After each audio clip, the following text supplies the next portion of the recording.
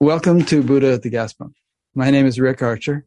Buddha at the Gas Pump is an ongoing series of conversations with spiritually awakening people. We've done well over 600 of them now. And if this is new to you and you'd like to check out previous ones, please go to batgap.com, BATGAP, and look under the past interviews menu. This program is made possible through the support of appreciative listeners and viewers. So if you appreciate it and would like to help support it, there are PayPal buttons on the website. And there's also a page about alternatives to PayPal. My guest today is Mark Levitt.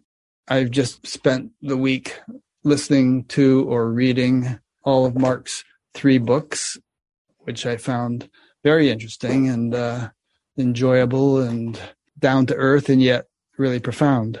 So we'll talk about the content of those books during this interview.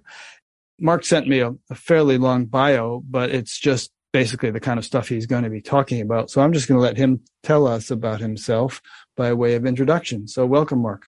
Thank you. Thank you, Rick. I appreciate that.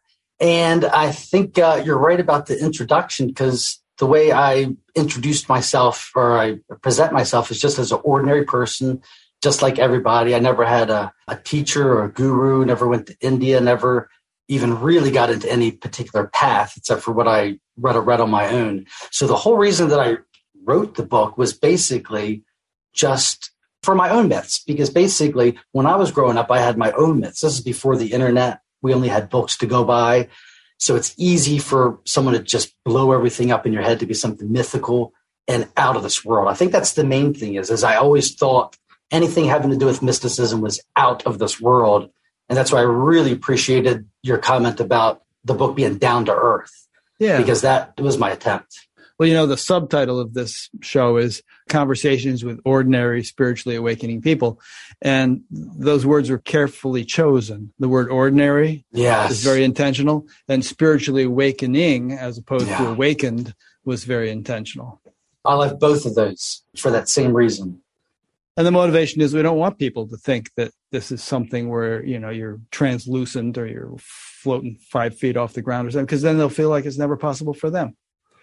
Absolutely. And I'm glad you said it. As a matter of fact, the second caption I had in my second book was a picture of a before and after my experience. And the one caption of me as before, as me just normal with a normal background. And then in the after caption would have been a picture of me glowing with a normal background. That's what I thought after, my experience would be like. And instead, what it looked like was a before picture of me standing there with the normal background. But in the after picture, instead of me glowing, I was blacked out of the picture, and then the world was glowing. So instead, the world was glowing instead of me. So it's really more about a glorification of the world rather than yourself. But also, I really love how you brought back the ordinariness of it. That's, I think, why people get most excited. If you remember in my first book, after I had my biggest awakening, that is the feeling that you get, is that you want to tell everybody that this is it. The thing that you're looking for is this. It's not like you're here and then you're going to be someplace else. And when I say that, I don't mean just about that as far as enlightenment or as far as different realizations, but even as far as death.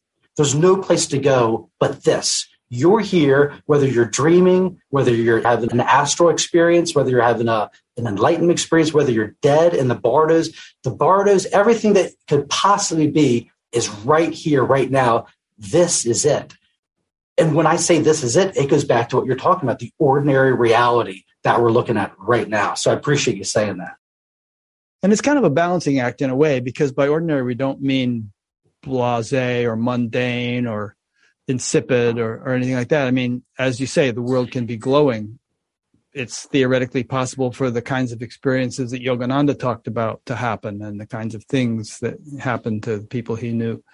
But on the other hand, if we make the whole spiritual thing this otherworldly, super duper razzmatazz kind of a thing that we don't actually see any examples of in real life, it puts it into fantasy land and it puts it out of reach of the average person. Yeah. Puts it out of reach, Rick. That's absolutely perfect, because I think that the reason everybody's talking about it's ordinary is because it's just your mind. This ordinary mind that we're having this experience with right now, that is the same mind. It's just a matter of whether that mind is moving or whether it's still, whether it's receptive or whether it's active, but it's the same mind. It's not like you're going to suddenly adopt a different mind or take on a different mind after you die or after enlightenment or anything. It's the same mind, just seen from a different perspective. So I don't think anybody emphasized the ordinariness of it enough. As a matter of fact, just recently, I've been starting to see that even all my ordinary childhood experiences, I'm starting to see how that everything in my life has been connected to this, to the point that now I feel like what's been in my mind most recently for the last couple of months is either the unborn or prior to birth. Just the fact that we're sandwiched between our true existence. Our true existence is who we were before we're born and who we're going to be after we die. So for me, it's been recently coming back to something about the pre-birth or the unborn prior to. Everything that I think that all the masters are trying to point to is something about being prior to. It's not something that is going to be new. You're going to step into something that is prior to even this, something that's already happening. So it's prior to. And another reason why I like the word prior to is because of what it really points you back to is what all this is about for me. It's about encompassing. So when you recognize something or you awaken, it's encompassing. You're now encompassing something more. So I'm starting to notice that everything that we're talking about, the pointing, the exercises, is about just pointing that you are the encompassing. You are the encompassing of everything. We'll get into that as we talk. 2 points on what you just said, so I make sure I understand them. This thing about what you are before you are born and after you die, you're that now as well. You don't. Yes. So obviously, there's what is that verse in the Gita? The unreal has no being, the real never ceases to be. So we're always that, but we just change bodies from time to time. That's the underlying continuum. I like that. A perfect example. I'm always trying to think of symbols for exactly what you're trying to say, for how something is staying the same while another part of it is changing. And the best example I could come up with is the tree. We already have the example of the tree, where if you look at the tree, the actual source of the tree is hidden. That's not seen. All we see is what's on the seen half of the tree, and that's the changing half. But what's directing, what's guiding those changes, everything that we see about the tree is really just the fruits, just the effects, just the result of what's really going on, which is the tree, which is the unseen. So basically, and I know the roots do change, so maybe the tree metaphor breaks down at this point, but bringing it back to this metaphor, underneath of this would be the foundation would be the unchanging. And there's another aspect of it that's changing, but they're both happening simultaneously. And that's what I think is the most important part. There's not a before and after. They're both happening simultaneously. We're just aware of one right now because of the moving mind. But that's why we meditate. That's why we practice stillness, because when we stillness, that's how we access the aspect that you're talking about, the still part that's always still, the still part that's never moving. And presumably awakened people aren't just aware of one. You said encompassing. One way of understanding that is that the range of our experience expands to incorporate both the unmoving and the moving simultaneously, so that we have a larger container, so to speak, in which the full range of creation is yes. And for me, the only way that could take place is for you to take aware of awareness. It's by making yourself aware that awareness is taking place in the first place. That is what I mean by the backing up, just recognizing that awareness is actually happening. And once you start to become aware that awareness is actually happening, then you could see that all the things that awareness does, let's say like creating identities or creating thoughts or creating feelings of a meaning, that's something that you actually encompass. That's actually something that you're experiencing. You could experience the sense of I as attention. You could experience the sense of identification as a moving. You are the one, when you back up your perspective, to see all these movements or dynamics that are taking place in you. Why? Because you encompass them. That's the only reason you'd be able to see them, is if you encompass them. And when you say backing up, I've heard you use that phrase a lot. I presume you mean ordinarily the attention is outer directed, and we're just not aware of what all is happening behind the scenes, so to speak, because we're always looking out. But what you're advocating or describing is a 180-degree turn of attention, where we become aware of the inner values and ultimately the innermost value, which is the self. And then from that perspective, we see the whole range without being oblivious to 95% of it. Exactly. You're taking your actual perspective. Your actual perspective. This is the way I see it. Our actual perspective is further back. We have just focused from life, from everything we're trained to. And by the way, I don't think this is an accident. I think this is exactly the way it's supposed to be. I don't think there's anything going wrong. I think the nature of awareness is we are focused, and we're so focused on this that we start to identify with it because that's all you see. With any situation, the more you back up, the more perspective you get. And I just think the human experience or just the living experience lends itself into being hyper-focused identification. Putting it this way, it's a really intense trick that we pulled off. I'm jumping all around here, but I want to talk about lucid dreaming for a second since we are talking about awakening. When I used to go through a phase where I was practicing lucid dreaming a lot, you could get to a point where you can get too lucid, where you can get so lucid, you're like, well, this is silly. I'm just making things up. I might as well get up and daydream because this is all this is. It loses the quality of a dream. You have to give up some of your lucidity to go back and actually have the lucid dream be lucid. Because like I said, if it's too lucid, you're seeing the scenes of what would be a dream, but you know it too much. And it's like, this is just me daydreaming. This is not a lucid dream. Like if I'm sit here and imagine to you, I'm going to imagine myself riding a horse. That's not a lucid dream. But that's how lucid the lucid dreams could get is if you become too lucid. So I found out I had to give up some of my lucidity to experience the dream and find that balance without getting too swept up in the dream and forgetting. So I think that's what the human experience is we found ourselves too focused out of fun, out of sheer fun, out of wanting to do this in the first place. But just like with Alice in Wonderland, she sought nonsense more than anything. She craved it more than anything. I just want nonsense. I just want nonsense. And once that desire was satiated, no more nonsense. I'm ready to wake up. No more nonsense. And the desire just satiates itself. And you find yourself spontaneously wanting to read books or wanting to do that, or maybe meditate, attracted to stillness. But for me, it's all a natural process of winding down that takes us there naturally and effortlessly. Good. There are 2 or 3 threads in that I could pursue, but I think I'm going to let you get back to what you were trying to say a minute ago. You're beginning to get into something that happened in your childhood, some experiences. Okay, yeah. It's really just a sense, basically an overall sense that I feel like I've known this my whole life, basically, is what I'm trying to say. I could go back to memories where I'm, I guess, 3 or 4 years old and actually playing with my mind and seeing how this works, seeing how choices work, like trying to beat my hand, trying to move my hand without thinking about it first. And realizing actually I didn't have the context of free will or choice, but that's what I was playing with. I was playing to see if I had choices of free will. And I remember coming to the conclusion at, I don't know how old I was, but it was preschool age, that it doesn't matter whether free will, and like I said, I didn't have the words or the capacity to think free will, but whatever I was trying to play with to think if I had this thing that we call free agency, I remember thinking it doesn't matter. Because at the end, I was like, we have the appearance of it. That doesn't matter. So just make decisions on what you think is going to be the best thing. And then reality will present itself based on that, and just trust that. So even at a young age, I felt like I was trying to understand the gears and the mechanism of our mind and the experience of being alive. Little things like I always felt like we were being watched.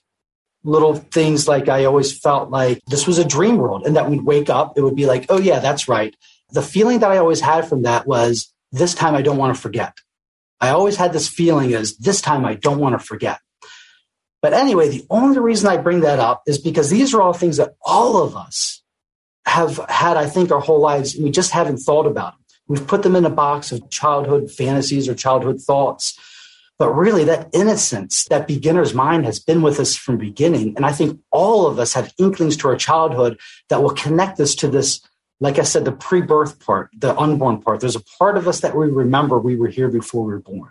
However you want to put that, reincarnation or not, that's not even relevant. Just the fact that you were prior to birth is this overall baseline. That's what I want to talk about. That's really what I want to start talking about, is what we're really talking about is aliveness and awakeness. And we have all these different experiences in our lifetime. We don't have to pontificate or read about mystics in the future. We actually have all these models right here for awakening in our daily experience. For example, every day we know what it's like to awaken. We know what it's like to come to be, to spontaneously rise and just find ourselves here. We know what it's like to awaken. We have that in our brains. We have that in our muscle memory. We know what's to be awake. I mean, because we wake up every morning. Exactly. Yes. But for you, I don't know when you wake up because you were like working in a sleep lab all night. That's true. I'm constantly waking up. I'm in a constant state of waking up and falling asleep. But the main thing is the baseline. The reason that we don't take our dreams seriously, the reason we could so discredit our dreams so easily to the point that sometimes even if you have a really cool dream, you don't even share it. We could dismiss our dreams so easily. Even if it's an emotional dream, even if you had a dream that made you cry, you're going to be able to shrug that dream off. However, with this world, even with the most mundane things, being lost in traffic, being late for work, you could feel like the end of the world is about to come, the seriousness of the world. And why? Because we wake up to the same one every day. There's a sense of continuity. There's a sense of that one is not real because it is encompassed by a bigger one. We wake up out of that dream into a bigger dream. So now that therefore makes the other one not important. All right, so you're saying the nocturnal dreams are illusory or we dismiss them as such, but we take the waking state to be real as compared to the nocturnal dreams. And yet that too is a dream, just a more concrete one. Is that what you're saying? And the reason I'm saying that, I'm not just saying it. Death says it. We have death staring at our face as the new baseline. So basically, we know, if you believe in death, if you believe there's a such thing as death, we know that the waking state is not the ultimate baseline, but that is the only reason we give it any more credence than the dreams. We know that dreams are an experience. We know that they're fully experienced. We're dreaming, we're crying, we're having all these emotions. But for some reason, when you wake out of it, it's easy to dismiss the whole thing. Why? Because you woke up out of it. But yet with this world, we know we're going to wake up out of it. We all have dead relatives. We've all been to cemeteries. We know there's death. We know death is a reality. That's the future, which means we're sandwiched between birth and death. We know it ends. So therefore, we know that this world is just like the dream world. So what are we just waiting to wake up and die and say, yes, now I see it all as an illusion? You know it already. We have death in our lives. We have birth in our lives. We have all these experiences in our lives, yet we're somehow to do this cognitive dissonance to where this is the real one. I know I woke up several times out of many dreams, but this is the real one. To me, it's an unnatural inclination to hold on to. Well, I think what makes it seem more real is that it's more concrete, and also there's intersubjective agreement about it. You could have 50,000 people in a baseball stadium and they're all watching the same baseball game. They're not all having individual things like they might have if they all were dreaming. So it seems more objectively real than our nocturnal dreams. Absolutely. Absolutely. The only reason I mention that is because these childhood memories, intuitions, let's say, they stuck with me so much that when I got into college, the first thing I did was started to study astronomy because I wanted to know, where are we? What is this place? You're at that age where people are trying to tell you what to do in life. Here's your values. Get a job, get married. Here's your thing. And I'm just thinking, before we decide on this, what is this? Where are we? I was like, wait, really? We weren't given any instructions. We're just here and no one knows. There's no historical data for why we're here. I just found it so puzzling. We just found ourselves here and no one seems puzzled about it. I know we have religion and we have things, but that doesn't seem like people puzzled. It seems like they're just reporting, yes, there was a story of the myth and the this, and we're reporting the facts, but there didn't seem to be. And of course, I'm young. I didn't realize there was philosophy and Eastern philosophy. But for me, with limited knowledge I have, I was like, before I decide to live my life, I want to know what this is, what reality is. So I thought, because like everyone else, I believed in the physical world, study astronomy. What is this? If you want to study this, you study this. So I studied astronomy. But I found out astronomy was a physics class. At least my professor was a physics professor. So I barely passed the class. It was not interesting to me because I was thinking, I guess, philosophy. I want to know what it is, but it was basically a physics class. So that didn't pan out for me. So then I thought, okay, if I can't find out the universe through outer space, what if I look through inner space? And then that's when I got into psychology and started looking into the mind. And then actually that's when things actually did start to pan. That's when things did start to work, because the first thing I discovered was meditation at the age of 19. And that is, I think, is the bedrock for all of this, Rick. Everything that we've talked about, and we will talk about, is always going to be centered around stillness. simple stillness. And that's why I think for everybody, just meditation, just the fact that we have a still aspect of us, going back to what we were talking about before, there is a still aspect of us that always exists, that has always existed and will always exist. And we are that. That's what we're actually processing from or experiencing from, is this unborn awareness. But yet all we see is the reflection of it. It's emanations. Kind of like if you're the sun and you're so far back being the sun, all you see is your emanations. And that's all you see is the sun rays. And so you're thinking that's something different. That's you looking at you. Let me ask a devil's advocate question that wouldn't be my question, but some people might have it. Some people might say, well, how are you going to understand the universe or what life is all about or anything if you're sitting there with your eyes closed, shutting down your mind, arriving at or trying to arrive at a state of stillness? If you really want to understand, why don't you read the philosophers or study science, or like you were doing, you started studying astronomy, or study physics. Physics talks about deep fundamental aspects of nature's functioning. How are you going to gain worthwhile knowledge with your eyes closed? I would say they're right. Actually, I would say they're right. The next thing I was going to say is that my spiritual practice was a coupling, a walking, a left foot, right foot approach to either being extremely interested into experiences, which all we've talked about so far. I really promote experiences. For me, everything is about actually experiencing something. So going back to what you're talking about, the person that values more of understanding and actual understanding is going to put experiences more in the subjective corner, which I totally get, because I did balance half my life. I was either really into experiences. When I say experiences, meditation, I got into the Hemisync. I'm not sure people in your audience, I'm sure they're familiar with the Monroe Institute. Yeah, we should talk about that a little bit. In fact, some guy sent in a question about it already. Basically, what I realized is my mind is the playground. My mind is the reality. If you want to study reality, you have to study the mind. I realized my mind is the playground. So all I did was just constantly study the mind. And so all these different tools would come in, like the Monroe Institute, these Hemisync tapes, out-of-body experiences, Salvia Divinorum, lucid dreaming, as I mentioned, all these powerful Salvia things. is a hallucinogen of some kind? If you would consider ayahuasca a hallucinogen, it's more like that. Okay. It's something that's experienced for 5 minutes and then it's done. But it would be basically they're being dropped at the top of an ayahuasca experience for 5 minutes and then it's done. So it's not classified as a hallucinogen, but generally speaking, yes. So you were just a seeker. It's cool. I don't want to have you lose your train of thought, but I admire and appreciate the fact that you had such an ardent interest in understanding what's what from an early age, and you stuck with it. I think, like you said, why doesn't everybody have this interest? Why do we just take for granted that whatever we're told is the way it is, and we should just get a job and live life without really understanding what the heck we're here for? Why did we get here? What are we supposed to do? What's the ultimate goal of life? I mean, is it just he who dies with the most toys wins? It's interesting. Now I'm going through a phase where I'm looking at those people as actually being stronger than me, that they're actually stronger, because now I'm starting to look at myself as like a baby now who couldn't handle anything. And that's why I sought out enlightenment. Like, we came into this for a reason, Rick. We explored this for a reason. We are unbounded, pure awareness. And out of our infinite freedom, this spontaneously manifested where we can have these limits and these laws to where we can have this experience. And it's just ironic that once we find ourselves on this side, all we want to do is get back to spaciousness and no laws and no form and anything like that. So for me, it's almost like you're ruining the dream. Like, you came in here to dream and you're ruining it by waking up. I mean, I know that's not true. I know that's natural that we do that. But I'm just looking now as people who are just extremely brave, I guess is the best way I could say it. Yeah. I suppose you're saying that because they have to go through life thinking that their fulfillment is actually going to come from the things that they experience outwardly. And in fact, those things are never ultimately gratifying or fulfilling.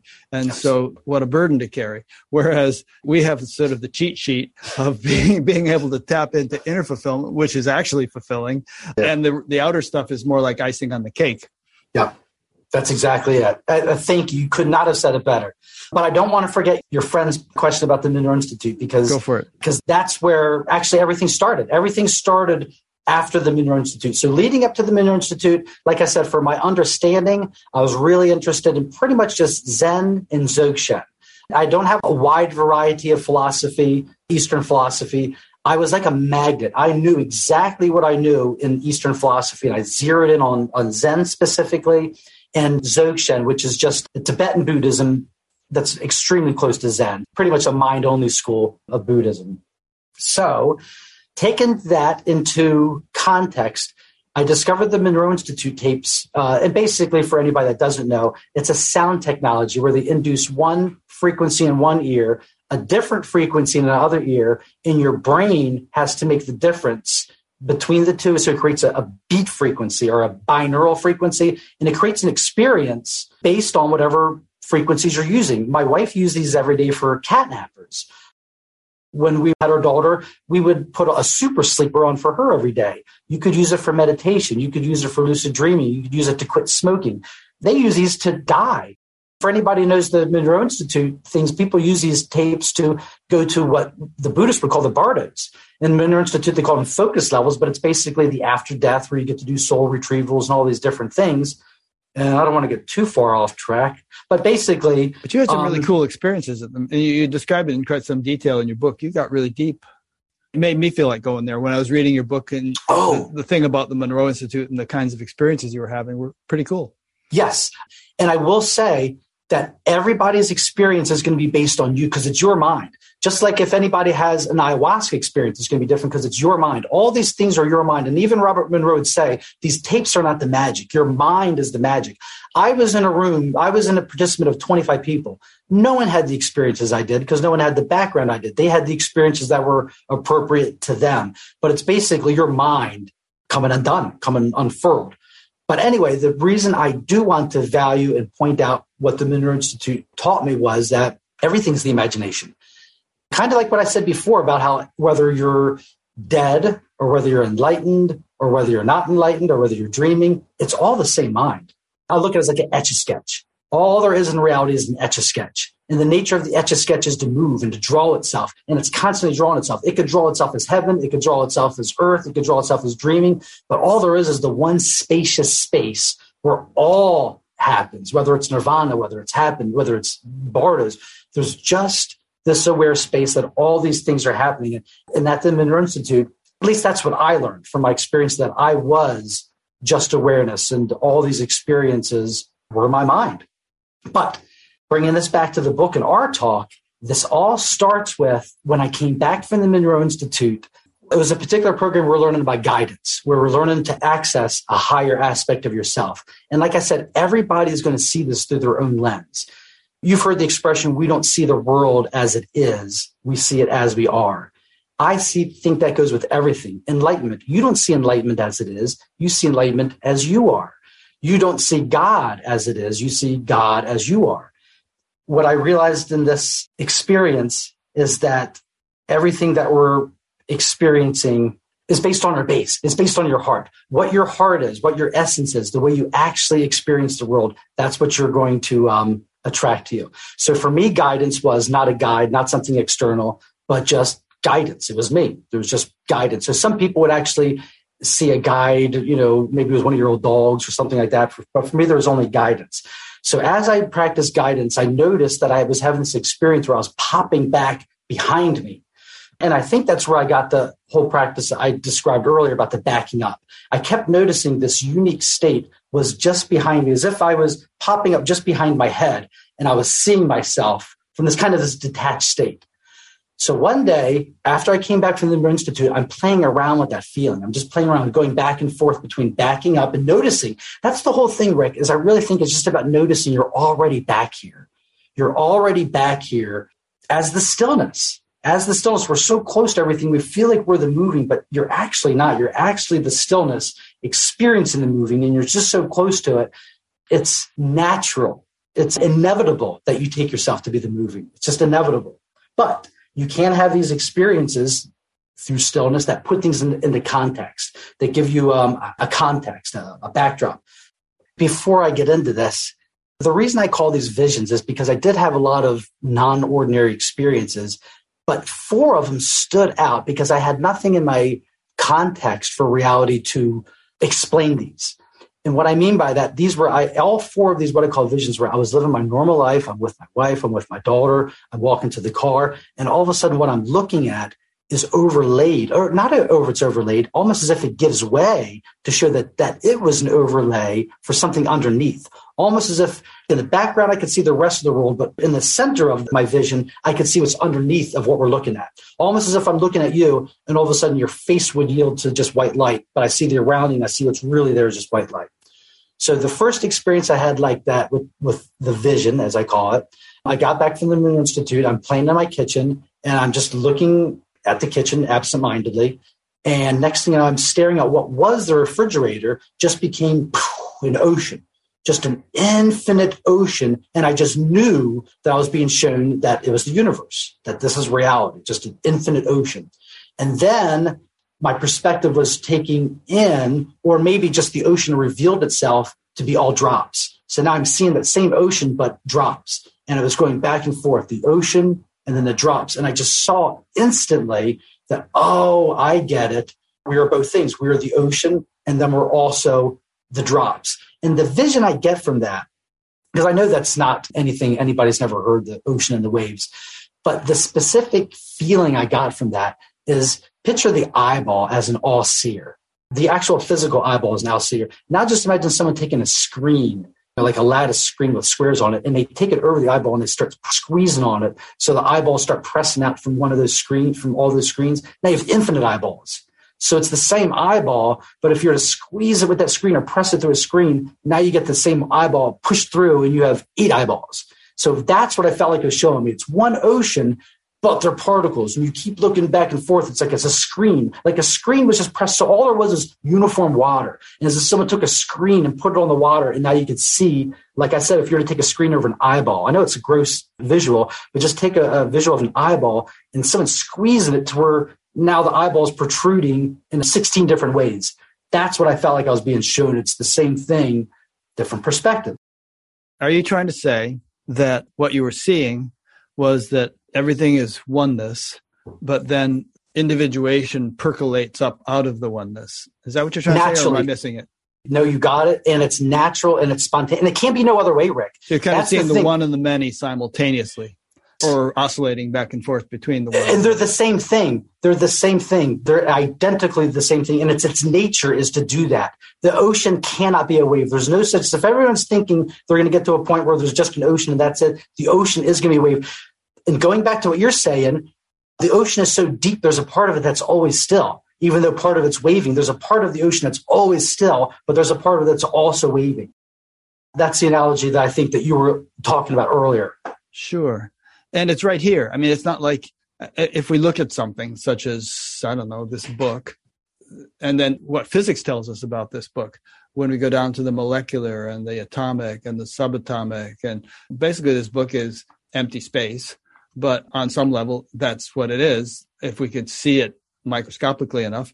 But on this level, on the level of human experience, it's solid. It doesn't appear to be empty. And both realities have their credence, both are relevant and legitimate. And you can't say, well, it's only empty space. There is no book. You could say that, and there are scriptures which do say that. But in the same breath, you have to say, yeah, but. I want to get to that. As a matter of fact, I will kind of skip ahead for a second. I was thinking about that because, like I said, now I'm listening to these teachings all day long. And I noticed, depending upon whether you're listening to Hinduism or Buddhism, between the two, you're either going to hear that everything is either empty or everything is all awareness. The reason I love Dzogchen so much is because they'll never, ever say the word emptiness without the word clarity. It's always the inseparability of emptiness and clarity. And clarity means what in that context? Clarity it's just another, they don't want to quite yet say awareness yet, because to say awareness is a little bit too much, because when we talk about awareness, it's almost like we want to jump to consciousness, being aware of.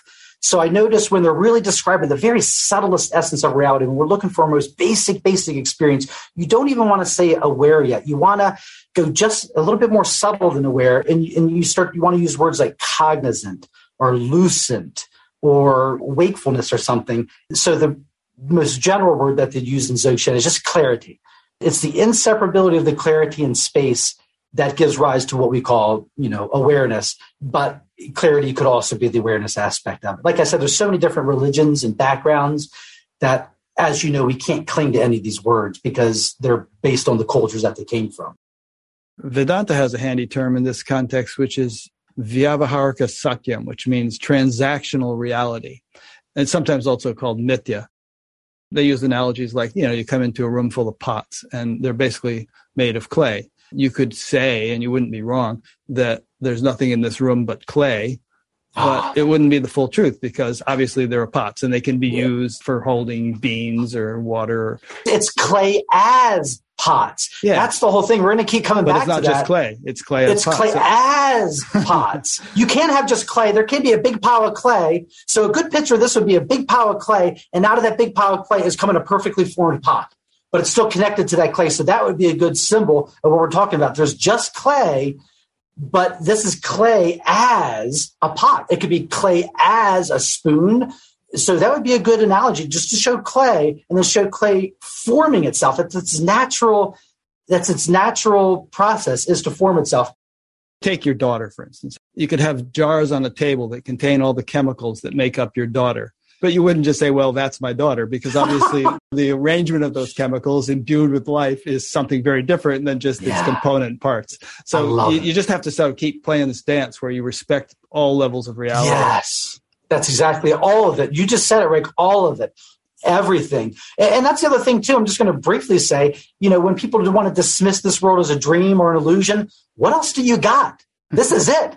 This is what the imagination does. All there is imagination. If you're expecting to go to a rock solid reality where there's God and the Buddha and they're sitting there, it's like, nope, the dream's done. This is real rock solid. No, all we have is imagination. So if you want to degrade the world by calling it an illusion, then you just don't understand what illusion is, because imagination is all we have. This is it. So illusory is not a denigrating thing to me. It's just more of an impersonal descriptive. I guess really we use it to describe a misperception if we use the word illusion, because we're misperceiving what it is. That's a good way of putting it. Just throw in one more quote and I'll be quiet. Since you used the word imagination, Shankara used a nice phrase, which he said, the intellect imagines duality for the sake of devotion. I love it. I think in the Buddhists, that's what the Bodhisattva vow is. And I think all they're saying, all these personifications are our natural instinct. Because we're aware, we exist almost out of compassion. We're here almost because we just can't help it. We just can't help it. It's inevitable. And what I mean by that is that in reality, all there is, as you said, just unbounded aliveness. There's space, and there's the inseparability of space and awareness, and that unboundedness of it expresses itself as freedom. So aware space version of freedom is activity. It's complete space that has the freedom to act and to move, and we are the activity. All we're experiencing is activity. Going back to the Etch-a-Sketch, just picture space as the Etch-a-Sketch itself, and the aware part of aware space as that little mover in the Etch-a-Sketch. It's the inseparability. It's always going to be moving. It's always going to be constant painting pictures. So the aware space is always going to be showing pictures of whether it's heaven, whether it's hell, whether it's a dream. It has no choice but to move and show you something, because that's its nature. It's energy. It's aliveness. It's not dead. It's alive, and there's space, the inseparability of the two. Boom. We have all this incredible freedom, all this incredible appearances. And as appearances, all we want to do is end them. All I want to do is stop the appearances. No more. I just want space. I just want empty space. You are empty space. Get in the freedom that you have. Yeah. I mean, that attitude implies that the universe is a mistake or an accident. And exactly. We should it's get inevitable. out of it as quickly as possible. And some people have that attitude. But to me, that's sort of an insult to God. I agree. Like he didn't know what he was doing. And the absolutely. But I don't think that, and I know you don't either, that God didn't do anything. I think this is inevitable. And just the nature of what it is, it all takes place inevitably out of the nature of what it is, because what is it? It's awareness. All we're talking about is awareness. And once you acknowledge awareness, everything becomes inevitable. What is awareness? Awareness is to be aware. What is there to be aware of? There's nothing but awareness. So awareness has no choice but to become aware of itself. And that's why we riddle ourselves with a beginning. In a Big Bang, there is no beginning. There is no beginning. There's awareness aware of itself. Now, here's the other cool thing, though. When I experienced this, when I saw this, I saw it as a sphere. So basically, the way I've gotten any of these visions is basically just contemplating my basic experience. Just always, what is this? What is my basic experience underneath everything? You could call it the mind, you could call it reality, you can call it the I, you can call it the self. But what is this? What is the basic experience?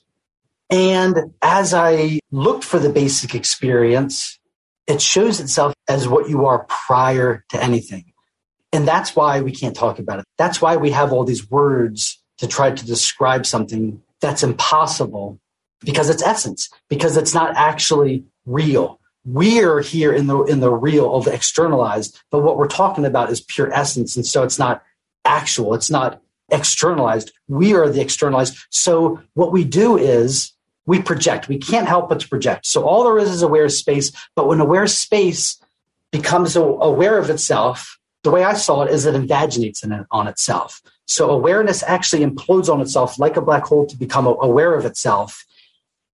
What I noticed was all you have is aware space. And so when aware space contracts in itself, it's experienced externalized. So now you have awareness as individual lives. And now you have space as almost like a physical space.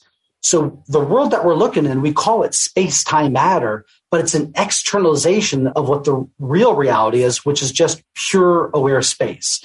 So as that is invaginated inward, so the universe, so when I saw this expanding, so basically all there is awareness and space, and the inseparability of them makes it expand, but we think of expansion as going outwards. And what I saw was it's actually expanding inwards. It's expanding inwards. And so your experience is kind of like a black hole where everything that you're seeing is you bent over, looking at you as something else. So what you were just saying there, are you explaining the mechanics of creation in terms of consciousness as the fundamental reality, becoming aware of itself and setting up a triune or threefold structure in so doing, and then this giving rise to material creation? Or were you actually talking about something else? No, I think that is it. I think the essence is that. To answer your question, I'd say the triune that you're talking about is inevitable because of the essence of what it is awareness, and the nature of it is to be attracted to itself. And out of that, you're naturally going to have an emergence of a third thing. The best way to show this is on the cover of my third book. If you take the one, you have these sticks on your book. So if you imagine the stick as the one, so that all there is awareness. The nature of awareness is to become attracted to itself, so that stick would find itself bending towards itself. And as it's finding itself bending towards itself, that friction, that intensity of the attraction would spontaneously cause the fire from within that was already there for the stick to manifest as fire. And the reason I think that's important is because it shows the fire was already there. When the fire emerges, it actually eclipses the stick and the rubbing. You don't see the stick and you don't see the rubbing. We don't see awareness and we don't see space. All we see is the result of the inseparability of aware space, which is these colors, which is this myriad of forms. And what do we call this myriad of forms? We call it space-time matter. That's what we call it. We think we're living in space, but it's an externalization of the actual space, of the great space that everything exists in. It's a physical space that's a reflection of the actual space and what exists in the space. Life matters. All it is just organic matters because what is that? That's a reflection of what it actually is, which is pure awareness. So you have pure aware space externalized, and it appears as you have a physical space and physical live beings separated and interacting with each other, when that's actually what it is, but a reflection of the reality, what it truly is, which is just pure aware space turned on itself, experiencing itself as physical space and physical matter. I'll give the perfect example for the triune that I really rely on, the classic prism. When you have the light shining through the actual prism, and on the other side it comes out white light. It's the same thing on both sides. Whether you have white light or whether you have the color still is the white light. It never stopped being white light. The essence of the rainbow is white light. It just appears as color. So you're not going to change the rainbow into a white light. You're just going to perceive the rainbow to perceive it as it is, which is actually white light. So there's not two different things. We don't have a rainbow and a white light. There is just white light. But when that white light is bent, it appears as a rainbow. But as we know, that's what I'm saying, we have these experiences. We have these things to rely on, how we know how something could appear to be something, but we know it's not that. We have this in our muscle memory. So what you're saying here, everybody who's listening to this interview has heard statements like it's all consciousness, or it's all Brahman, or it's all being, and so on. It just appears as physicality. Everyone's heard people or books say that kind of thing. What you're trying to describe are the mechanics through which this appearance arises, and those mechanics being what we might call the self-interacting dynamics of consciousness. So there's this fundamental field of consciousness. Its nature is to be conscious. There's nothing for it to be conscious of at that level other than itself, so it becomes conscious of itself. And in doing that, it sets up this threefold structure of observer, observed, and process of observation, or knower, known, and process of knowing. And that threefold structure gives rise to the whole appearance of physicality, materiality, the physical universe. That's what you're attempting to explain here. Yes. And a further point that the world that is created out of it. So let's take the example of the rainbow. The rainbow, which is, let's say, the child. So let's say the parents are the white light and the bending. Those are the parents. The emergence from the attraction of the white light to the bending, the inseparability, that's the whole thing too. I don't use the word union or anything like that. Everything is inseparable from the very beginning. So the inseparability of the light and the bending spontaneously and necessarily manifest as a rainbow. And once you see the rainbow, you don't see the parents anymore. You don't see the white light and you don't see the bending. All you see is rainbow. And that's the situation we're in now, where the more famous metaphor for that is the ocean and the waves. The ocean is what everyone's trying to achieve. That's the oneness. That's the placid, perfect ocean. But all we see is the waves. We can't see the oneness. All we see is waves, waves, waves, waves, waves. But yet they're the same thing. Yeah, and then there's the old movie screen analogy too.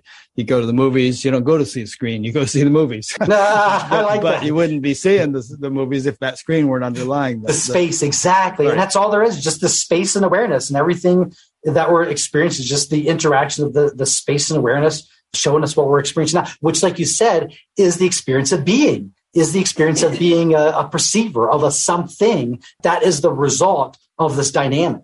It's not a mistake. It's actually the result of it. Now, in a way, you go to see the movie, but you don't really want to be in the middle of a war or a car crash or have robbers chasing you or anything like the kinds of things that are in movies. You go knowing that it's safe to be there because it's really only a movie. And we were talking about that before, how you were saying people who don't get that it's just a movie and that there's an underlying screen are the brave ones, because they really think that they're in the middle of a war. Exactly. They don't realize that it's just a movie. You can pull your safety chute anytime you want. Just remember. Yeah, you can which is cheating. Like, what's the fun? It gets too scary. So that's the advantage, I think, of spiritual awakening. One of the many advantages is that it enables us to have much greater equanimity in dealing with the vicissitudes of life. Yeah, I think equanimity absolutely is perfect, just because, going back to the rainbow analogy, you do see, even though that we have all these varieties between red, orange, and yellow, they are equal. They're all white light. The orange is white light. The pink is white light. The blue is white light. That's their equalness. There's diversity, but they're equal in their essence and what they actually are, not their appearance. Now, a few minutes ago, you were about to tell us you had 4 different experiences that happened after the Monroe Institute. And I don't know how many of those we actually got in. Did you want to loop back to some of that? Thank you. I was just about to go there. So the first one was just the simple vision of me coming back from the Monroe Institute and being shown the contrast of the water, the ocean, and then the particles. Just the ocean and the particles, the one and the many. After that, the second experience happened a few months later, and this was the first, really jarring one. Prior to this point in my life, any of the non-ordinary experiences I had, I could have just dismissed meditations, or I was at the Monroe Institute, or I was doing a tape, and that could explain a non-ordinary experience. But the following experience I'm going to explain, there was no context for it. I wasn't meditating. I was in my living room playing the guitar to George Harrison's My Sweet Lord. And I was just feeling all this love and all this devotion to reality, just this upswelling of love to reality, and just feeling. And the song, anyone's listening to My Sweet Lord, it's a song about longing to be with God and longing to be back with God. And why does it take so long? It's just this feeling of just longing. So I'm feeling this gratitude and this devotion to God, reality, the supreme source, just feeling this incredible devotion and gratitude. And then right in the middle, I'm in the peak of this gratitude, this upswelling of joy. I heard a voice that spontaneously said, look behind you. And I did. As I'm playing my guitar, I looked behind me. But now when I look behind me, I'll see my wall. But in that moment, when I looked behind me, I saw the void. I didn't see behind me. There was absolutely nothing behind me. And in front of me was still the world, but the world was now at a distance. I don't know, just a few feet, but just enough to show that there was a gap between me and the world. And just the seeing of it, you recognize exactly what it is for what it is. You're staring at a screen. Just by backing it up, just by having what we see backed up, you say, oh my gosh, my living room and everything I've been seeing my whole life has just been a screen. And I just kept going back and forth between looking at that, gawking at my world, that the whole world I put treasure in. My wife's upstairs with my baby. That's on the screen. It's all on a screen in front of me. So I'm going back and forth. I'm looking at that and then looking behind me and just void. There's just absolutely nothing behind me. And so I go back and forth between writing all this down. I'm writing all this down. I'm looking in front of me and I just can't stop the void behind me. It's like there's a void always stuck behind our back. Like we're always experiencing the void. And now actually I want to go to the share screen thing we talked about, because in the second book cover, I actually use something like that for the book cover to show that. So let me share the screen of what I mean by seeing behind me. This is what the experience would be like. Everything that we see in the world, it seems like we're in it. But in reality, what I saw is our faces are smushed up to a screen and there's nothing behind us. Our faces are smushed up so close to a screen that we feel like we're inside the world. We feel like we're one of those people when we're inside the world, but we're not. We're perfectly still. We've always been perfectly still. Like we're in a virtual reality, just always still and just watching the world. And as you described, watching different worlds come and go. Like the TV screen. After you die, something different's going to pop up. When you go to sleep, something different pops up. If you go through a profound experience, if you go through any type of life change, your scene's going to change. Your world's going to change. You're going to introduce new characters into your life. You're going to draw new places into your life. As you change, your scene changes. Your reality changes based on your heart, based on your essence. So as you change, your recognition, your perception, the way you see the world changes, your actual physical world changes because you're the creator of that world. So you're going to create different people, different essences, different vibrations, different scenes, different places, the whole different world based on your heart, your essence. That book cover you just showed and the point you just made, are you saying essentially that whereas most people think of themselves as this body, I am this body and I am in the world, I'm moving around, I'm going here, I'm going there, I'm doing this, I'm doing that.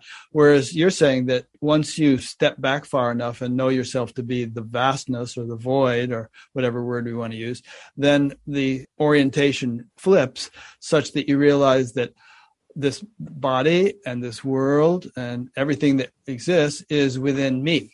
I'm not within it, it's within me. Yes. Is that what you're getting at? Absolutely, 100%. But the thing about it, Rick, though, was the realness of it. It was not a concept. I couldn't tell anybody about it. It was literally like seeing a UFO. Because when I go tell you, let's say I tell you I saw a UFO, I'm now actually intruding upon your reality. Because I don't know how you philosophically feel about UFOs. No, I'd love to hear about it. If you've seen one, I want to know. Yeah, well, exactly. But it's a heavy thing to put on somebody. I didn't tell anybody. I'd say, by the way, none of this is real. We're all smushed up against a screen, experiencing reality, and we're on a virtual reality. We're all inside of a virtual reality, and none of this is real. I didn't have the inclination to share that at all. Yeah. I didn't have the slightest inclination to share that at all. You should have been playing Strawberry Fields Forever instead of My Sweet Lord, you know? Nothing is real, nothing to get hung about. But what it did is it just emphasized the void. I just saw the void as my true home. I was like, oh my God, that's what we actually are. We really are the void. This is our reality. This is the unchanging. The unchanging is the void, and what we're seeing changes. And that was profound because that now shaped my practice to be based on that. And what I found was once I had that experience, when I started to look at the experience, I revisited the spiritual path, revisited all the books, the books I was reading, and I realized all the books, at least that I was reading, they're leading us towards death. they're leading us to kill ourselves. Now, we call that egolessness, or, they're trying to shrink your ego. But really what it feels like, it feels like you're being suffocated. It feels like what I described as like a suicide mission. When you practice spirituality and you want to yield yourself to more of what is and not try to insert yourself and try to move things or steer things or find yourself trying to control the world, it feels like suicide. To let yourself be, to let yourself be without, how do I say this, reminding yourself that you are, or creating yourself every second by saying, I am, and by am doing this. To not do that is to starve yourself. We don't realize that, but to keep this, and I don't even want to say the word facade, but to keep this appearance of you being limited, it takes a lot of work. You constantly have to talk to yourself. You constantly have to think about it. You constantly have to create what I call a stick man. The way I look at it is we create a stick man with our thoughts. I'm Mark, and there's an arm, and I like to do this. There's a leg. And the more thoughts you have marrying each other, the more that stick man becomes real. And now he's got eyeballs, and now he's got a nose, and he's got the more of these thoughts that could come together and that you're believing them, you're building a stick man. And all the practice is to stop building the stick man, to don't invest in the stick man, to trust the void, to trust the empty space, to trust your silence, to trust your stillness, and to stop building your thoughts, to stop continuing your thoughts of building this idea of, yes, I'm doing. So you're watching your thoughts and you're realizing, I'm creating myself constantly. I'm in my head, constantly creating myself. I wish I did this. I wish I did that. I'm doing this. And what I found was the suicide mission was to stop all that, basically to go backwards and to not put all that energy into creating a sense of self, and to feel free to just let it hang in space, to just be without you trying to pin it down and hold it and maintain it. What comes to mind as you say that is those couple of verses in the Yoga Sutras where, what you're saying essentially is that there's a constant state of excitation which keeps us manifest, which keeps us individuated.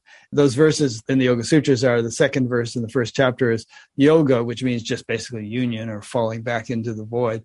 Yoga is the cessation of those fluctuations. It's the settling down or quietening down of those fluctuations. That's the second verse. The third verse is, then you rest in the self. I love it. I've never heard that, but I love it. And that just reminds me, okay, now you're getting to what was the essence of my understanding. So remember I said I was doing two different things. One, I was working with actual experiences, whether they be meditation, Monroe Institute, lucid dreaming, some type of actual experiences. And the other part was understanding. The part that I was doing the understanding on was the Buddhist part. So it's a lot about death, everything, the Tibetan Book of the Dead, where the Buddhists look at life as a preparation for death. And also the Monroe Institute does. So all of my experiences at the Monroe Institute or with Buddhism, or even when I was a childhood, knowing that death would be the next baseline, that we think that waking is the real baseline. I knew that death was the actual baseline, and this was a dream to death. So you have a dream, then you have waking, then you have death. That's just a baseline to waking, just like waking is a baseline to dreaming. So I knew that death was the bigger baseline, the more encompassing baseline of what we come from. So my attitude of all the sutras, of everything that I read, the reason I like Dzogchen was there was one particular sutra, that one sentence, and it just stuck out. It's called The King That Created Everything. So the King that created everything is the supreme source, and the supreme source is the mind. And so basically the highest essence is to recognize that all there is mind, and anything that exists is imaginations of the mind. So therefore, whatever you see, you have to recognize it as an emanation of you as mind. So basically the practice for death is to acknowledge this, to acknowledge what you truly are is awareness. So upon death, that when you get the visions, when you're swept up into the bardas and all the visions appear themselves, and you're going to get seduced by all the different things that could be, hey, come over to this barda and we'll show you the secret to the universe. Come over here and we'll do this, whatever the thing is. There's a bunch of recruiters there on the other side. Yeah, it's seducers, like yes. Fair.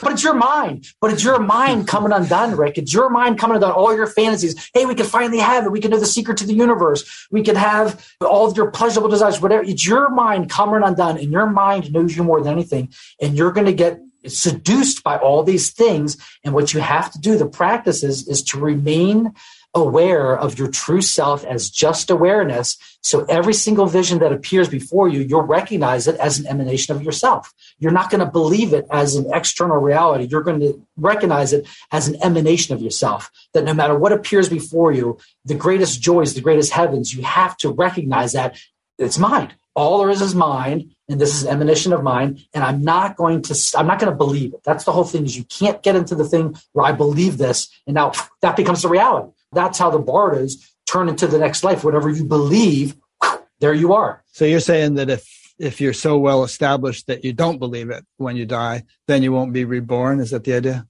I think so. And I don't know that for sure. It could be. I'll go back and forth on this. For one part, overall, I think there's inevitability to this. I don't think there's never an end. So there's always going to be existence. So on that level, it doesn't make any sense for this to be an end. But I think there's the appearance of that. And what I mean by that is, let's just take even the concept of enlightenment. We could look at enlightenment as simply just waking up and knowing who you truly are, waking up as your true self. Or you could look at enlightenment as the highest enlightenment, like in Dzogchen, they look at it as totally waking up. So anybody that's on earth talking, me, you, Ramana Maharshi, anybody, they're on earth, they're talking. So the best that you could say is that they're lucid dreamers. They're dreaming and they know that they're dreaming and they're the dream. Waking up, wake up. That looks like their rainbow body.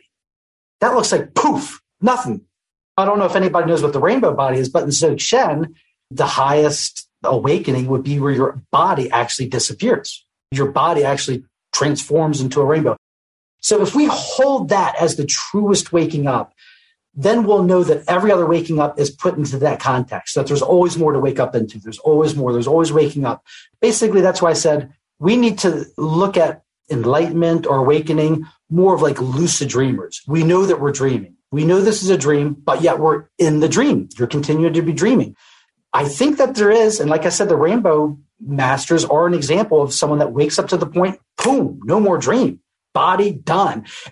But just to put that in context, Rick, that's not what I'm looking for. I'm not interested in that. I have no interest in the rainbow body. I'm more interested in the Bodhisattva vow.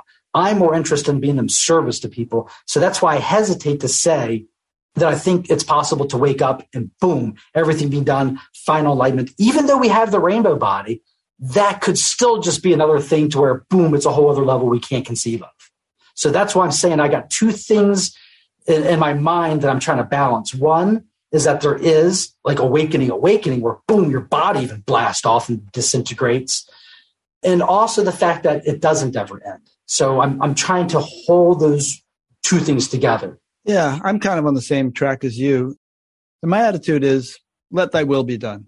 I feel there's some higher intelligence orchestrating things. And when I die, or even while I'm alive, it's like a guiding light. But when I die, it's like, all right, use me. Yes. What do you want me to do? So I stay here? Should I go to this locus? Yes. Should I go back to Earth? Whatever you say, exactly. That's my attitude. Mine too. I can be of value. That's the Bodhisattva vow. And by the way, I think we make up all these things. I think the Bodhisattva vow, I think all these things are made up. I think they're intrinsic in the nature of the original dynamic that we described, that all there is awareness, and the nature of awareness is to become aware. And that's why we have the Bodhisattva vow. The Bodhisattva vow, I experienced it myself. When I started, like I said, I barely read any Buddhist books. I was only attracted to the highest of teachings. Like I had a magnet. I would not read anything that was like the highest of all the teachings. So after you do this, it becomes, and this is why, by the way, I think the Mahayana path and the Dzogchen path came to beginning, because the Buddha taught enlightenment. And so we practice enlightenment. We do it for ourselves. Let's just say we're suffering. We just want to get out of it. We do it for ourselves. But somewhere in nature, we realize it's not for yourself. It's for everyone, because you are everyone. There's not you. You're not separate from the world. There's no such thing as enlightened you and the rest of the world that's unawakened. And so after a bit of time, if you do experience an awakening, it'll become like, let's say, constipation, where all that bliss and all that bliss stops at you. And it becomes like a constipation, and people can experience it energetically as all these different phenomena. But basically, this energy wants to go through you. It wants to come past you. So even if you do get into enlightenment for selfish reasons, it's about my pain, it's my suffering, something does bring you back, and it comes in the form of the sharing. And I'll give an example. When I first had my experience, I was like, I'm done. Enlightenment for me was being on vacation. I'm done, world. Screw you. I'm out of here. I don't have to think anymore. I don't have to seek anymore. I'm done. You could have the world. But life brings you back. Life teaches you. It's constantly teaching you. And what you have to realize is you can't be constipated. You can't be stuck. You can't stop this. This energy needs to move through you. And so what you find out is that you want to share. Just spontaneously, this thing comes out and you want to share. You want to give of yourself. And the only thing that we have to give of ourselves is our essence of what we have. And so that's why I think the Bodhisattva vow is something spontaneous. It's something that spontaneously that happens, because historically, let's say people that did get enlightened, after a certain period of time, they do go back. They do want to come back and help people because they realize that's natural. That's all we're doing. And to do that would be, like I said, a form of constipation where you're just blocking. Because basically all there is just joy going through you and going through you. And you have to get out of the way because you're like a tube. You're supposed to just be a tube as a catalyst for this energy to go through you.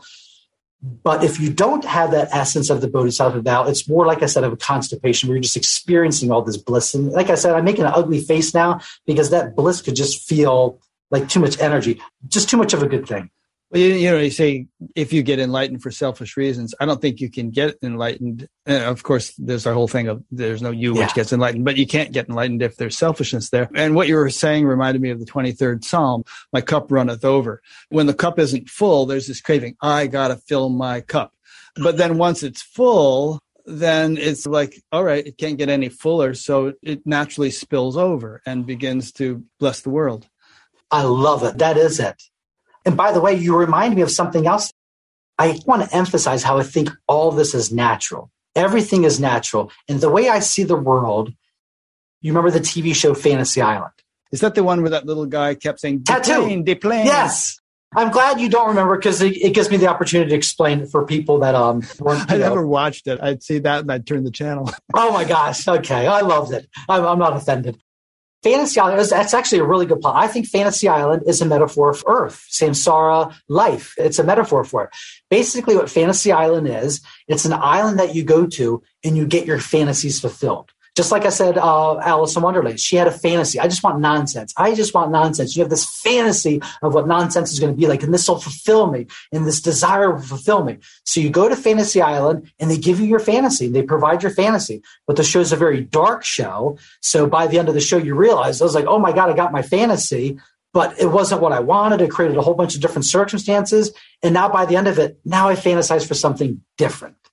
And that is, I think, what Earth is. You come here with a certain fantasy. I want this. I want this. Love is the answer to everything.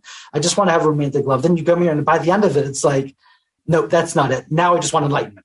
And that's what we keep doing. Life after life is just like Fantasy Island over and over again. This will be it. Now I want this. And that thing is going to beget another desire.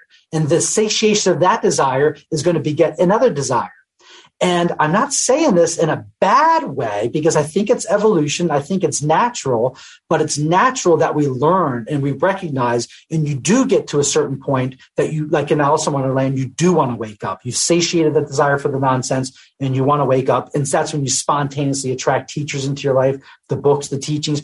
Your teacher, whatever it is, what philosophy or book, it's your essence. You bring in whatever teacher into your life, whether it be a book or a teacher, of your essence. Your inner guide is attracting you to an external guide that's going to guide you.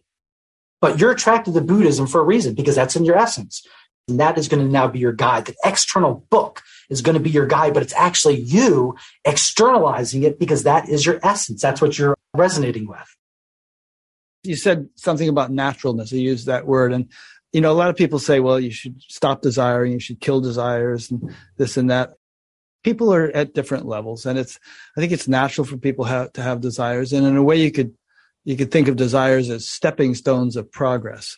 They're not going to get you where you think they are in a way, although it's nice to have a good home and nice food and a happy family and all that stuff. But ultimately, we're looking for that infinite fulfillment, which resides in our essence. And so none of these things are going to be ultimately fulfilling. But like I said before, they're icing on the cake. You can have what we might call 200% of life, where if you're just going after the 100% outer stuff, you're never going to be fulfilled. But if there's a balance, like you said earlier, left, right, you were saying that with regard to knowledge and experience, but it can also be thought of in terms of fulfilling our desires in the outer life, well, I think I'll get my PhD and now I want to win a Nobel Prize or whatever. And at the same time, you're developing your inner life, then you can have that fullness of both, if that is your dharma, if that is your natural tendency. I mean, some people are just happy, I'll just go live in a cave and that'll be fine for me. Good. That's good for them. But I don't think anyone can be ultimately fulfilled unless they're developing both. Perfect. And I'm glad, by the way, I'm really glad you said that about desire, because I think desire, I don't look at desire as a bad thing. I know even in Buddhism, you could read it, interpret it, that's our downfall. But I look at desire as the original dynamic. It's simply attraction. Desire is inevitable because why? What is this world? It's a reflection of the actual world, which is just awareness attracted to itself. So this whole world that we're experiencing in is it's born from attraction. Attraction is the mother. The father was space. The mother was attraction. So in this world, attraction is going to be what drives everything. So desire, I don't look at desire as a bad thing. I think our desires naturally lead us to what we call awakening. And why? Because our desires become more and more refined as we play Fantasy Island. As we go on Fantasy Island, they get more and more refined to where we desire more and more, and we're getting closer and closer to the essence until we experience. Now, a different metaphor I'll use is called war games. Now I'm going to go really extreme. What I'm going to describe to you now, you're probably going to balk at and say, wait a second, people shouldn't be doing this. This was just the stage I had to go through that was necessary. I don't experience this now, but this is a stage I had to go through. And it goes back to what you're talking about, desiring. And all of a sudden I realized my biggest desire, the only desire, all of my desires got whittled down to one desire, one last big desire that I desired more than anything in the world. All of my desire was focused on having one last desire, and that desire was to have no more desires. I wanted that more than anything. I was so sick of myself, Rick.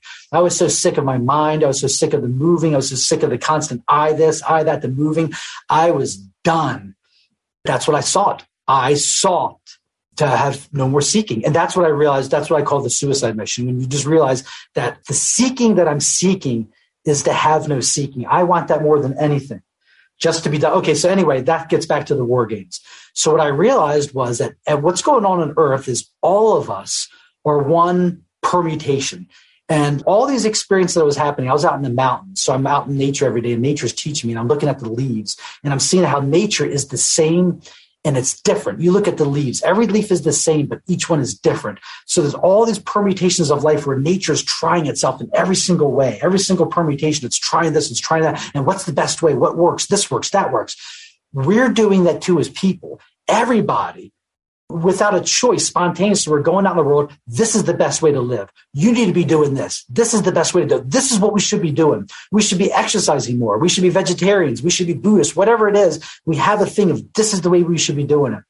And going back to the war games analogy, so there's a movie called War Games where the plot was about the United States government created a computer program to work out every single simulation of a nuclear war, how we could win a nuclear war with Russia. So they developed a program. It was a simulation how we could work out every single possibility until we work out a winnable solution, how we could win a nuclear war with Russia. So by the end of the movie, the moral of the story was the only way you could play, the only simulation, the only configuration of all the configurations that work, none of them work except for one configuration. Don't play the game at all. It's the only way. And that's what I meant by the suicide mission. I realized any movement, anything, any desire whatsoever, I was just sick of it. The way I looked at it was everybody was trying to rule the world in their own way. I want to rule it by making it more Democrat. I want to make it by making it more vegetarian. I want to make it whatever you're trying to rule the world. And what I just realized, I'm not any different than anybody. Me pushing non-duality or enlightenment or anything, me favoring anything and thinking any way one way is better than any way. It's no different than any way. And I just wanted out. I just wanted out from the whole dynamic. So basically what I realized is we could either try to rule the world or we could train our minds so we could live in a world that's ruled by anybody. And to me, I found that more advantageous, that really I have my mind here and that's what I could work with. And I'm not going to be dependent upon conditions of the world. The conditions of the world could be whatever they want. I can't be dependent upon the conditions. I have to stick with the one thing that I could practice, which is the one thing that's beyond all conditions. And that's when I realized that the war games analogy was just not the play at all. Just not the play at all. And that's why I'm saying when I say that, I could see how somebody would say it as you're not participating in life, you're blocking, or you're getting out. It was basically just me not believing in any of my beliefs anymore. I would acknowledge the beliefs that they would come up, but I just wouldn't believe the beliefs. They could spontaneously appear, but I wouldn't believe them. I would just recognize them for what they were, spontaneous occurrences, spontaneous beliefs that are happening, and I wouldn't believe the beliefs. I would acknowledge the belief. I would acknowledge the identification or belief, but I wouldn't actually believe the belief. What you're saying reminds me of that analogy of it's easier to put shoes on than it is to pave the earth with leather. I love it. Yes, I've heard that a different way. You put on slippers. It's easier to put on slippers than the carpet of the world. Absolutely. And that's the whole thing, is that's what we find ourselves doing, is trying to adjust the world to accommodate us. But what you say about not believing beliefs and also about desires, I don't know if anybody is ultimately free of desire, but maybe it depends on how we define desire. I don't think, you're right. I don't think we are. Ramana Maharshi, if he got really, really cold, he would desire a blanket. Or if he got hungry, he would desire food. Or if he got tired, he would desire sleep. And it might not be the gripping obsession type of desire that some people have, but it would still be an impulse that motivates your behavior, I should think. Absolutely. You're drawing the distinction, like what I said. Desire is always going to be there because it's a reflection of the original dynamic, which is attraction. Everything that we're looking at is a result of attraction. So attraction is always going to be there. There's always going to be the desire. What we call desire in a more way that we'd say we want to overcome would be more like a craving, more of a sense of a dissatisfaction. And I guess it comes back to more of a belief. That's what I mean about not believing your beliefs. I know I need all these things. I know I have all these things, but I just don't believe them. They're just happening. I think it also depends on how much inner fulfillment there is. If there's a lot of inner fulfillment, then your whole existence doesn't hinge upon the attainment of this or that particular desire.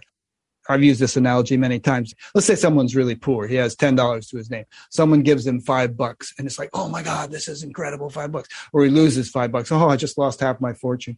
It really throws him one way or the other. But if a person is a multimillionaire, he can gain or lose. I read an article a few weeks ago about this guy who's a multi-billionaire, and he's up and down millions of dollars every day. He's like 80-something years old. He sits there from 12 hours a day playing the stock market. But it doesn't really rock his world that much because there's such a foundation. So if the cup is full, if we're really fulfilled, then the desires, the attainment of them, the lack of attainment of them, they're just ripples on the surface. I love it. That's an absolutely perfect way to put it. Because basically, that's another thing I've noticed too. As you go through life, recognize it, more and more recognition, you just realize it's the same thing. It just goes from gross to subtle. Everything that, let's say, my wife is dealing with in her practice, I'm also dealing with just on, let's say, a more subtle level. There's not a single thing that anybody in the world that could describe whatever they're going through. I could relate to every bit of it, even if it's just on more of a subtle level. It's always the same thing. It's just getting more and more refined. And that's natural. That's where we're being guided. I feel like we're being funneled.